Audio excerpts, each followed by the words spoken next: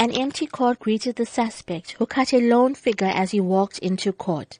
Spokesperson for the National Prosecuting Authority in KwaZulu-Natal, Natasha Kara, recounts the court proceedings. The accused abandoned his application for bail in court. He does stand accused of one count of murder. The accused tendered a plea of not guilty. Meanwhile, a sense of grief, shock, disbelief and anger hung over the funeral of the 7-year-old boy, who was laid to rest in West Ham, Phoenix, yesterday. He was strangled to death, allegedly by a family member, in the early hours of Monday morning.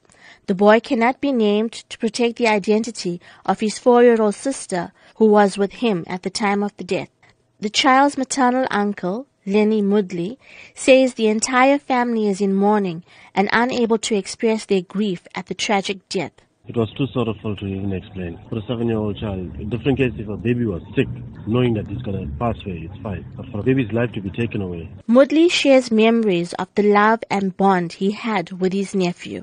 Oh, he was excited for this weekend. We were going to go and get Nando's. Every time his mom tells Leniana is coming, he's excited because I always take them everywhere. Wherever they want to go, I take them. To the beach, pool. The suspect's brother, Raveen Kuber, says he is unable to accept the tragedy his family is going through. He says if his brother is guilty, he should serve his time. Still can't get over this. Still can't get over it. What I feel, he must serve his time for what he has done as a brother.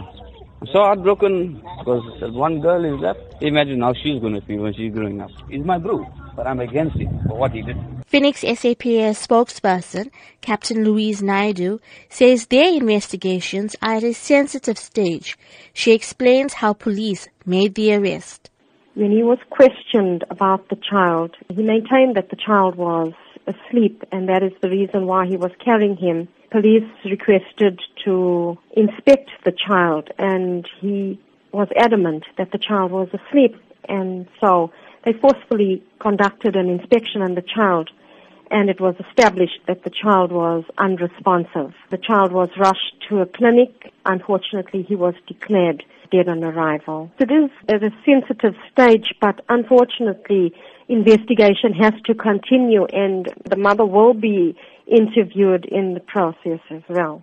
Meanwhile, clinical psychologist Dr. Sharona Rawat says there will certainly be long-term implications for the 4-year-old girl who allegedly witnessed the incident. Sometimes it may not show up initially, but over time it can show up. And basically you're looking at behavior changes, you're looking at problems with trust.